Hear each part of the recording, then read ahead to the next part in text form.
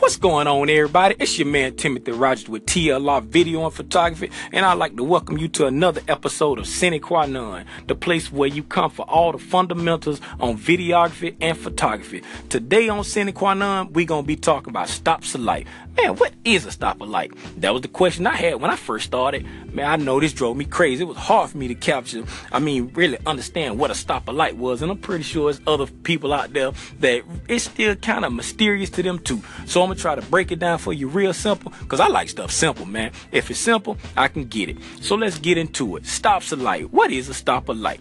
A stop of light in its simplest form is nothing more than the amount of light that's reaching your camera sensor. Now, this is controlled by the exposure triangle. The three components of the exposure triangle, this is what controls the amount of light that reaches your camera sensor. We're not going to dive too deep into the exposure triangle today because we're just focusing on what's a stop of light. But just remember, the exposure triangle is made up of your aperture, your ISO, and your shutter speed.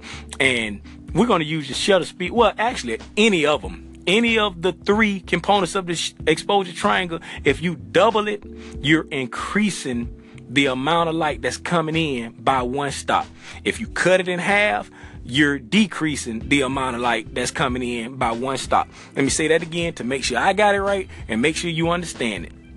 If you double it, you're increasing the amount of light that reaches your camera sensor by one stop. If you cut it in half, you're decreasing the amount of light that reaches your camera sensor by one stop. Let's go with the shutter speed, because I know this one here is what messed me up for a long time. And the reason why it messed me up for a long time, because the shutter speed is shown in a fraction form. And we all know that with fractions, the bigger the number is on the bottom, the denominator, the bigger that denominator is, the smaller the number is. So that means that the shutter speed, the bigger that number on the bottom is, the shutter speed moving quicker. And that's why it really messes me up, because I ain't too good at fractions. But yeah, if you got your shutter speed set at 1/125th and you change it to 1/250th, you just cut it in half. You went from 1/125th to 1/250th. You cut it in half, so you just decreased the amount of light coming in by one stop. Just like if you went from 1/250th down to 1/125th, you just doubled it, because you're going from 250 to 125, and it's a fraction. So if you go to 125, you're actually doubling it. That's, a bigger number in essence, so it's staying open longer, and you just increase the amount of light coming in by one stop. So that's all a stop of light is, the amount of light that's reaching your sensor. And just remember, the way it's controlled is by the exposure triangle, and if you double it, you're increasing by one stop.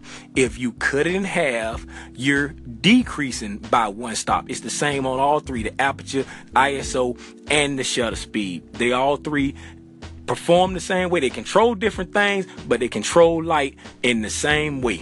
Hopefully I ain't confused you. Hopefully I helped you out. And stay tuned to the next episode of Sine Qua Non. And then I think we may be jumping into that old exposure triangle, what I was talking about, and it might help clarify it a little bit more, because it can be confusing, it can be frustrating, but if you stick with it and you master the basics, you master the fundamentals, you on your way to being a great photographer or videographer. Again, I'm Timothy Rogers with TLR Video and Photography. Thank you for tuning in to Sine Qua Non, and stay tuned for more. We out here, man. Yeah. Tim, what's going on, homie? How's everything, brother? Hey, man, I'm glad to see you on Anchor, man. This is your boy Ryan of the Gotivation Podcast, just showing you that love that you shown me, man. Look, bro, absolutely, man. The Sine Qua Non, doing the basics and the fundamentals, man, and allowing beginner videographers and photographers to take those fundamentals and change it into something amazing, or grow it into something amazing, man. This is absolutely necessary, man. Keep doing your thing, bro. I always been a fan. Now you got a fan on Anchor. You got another listener, man. Yo, you take care, brother. Little G, Big O, let's go.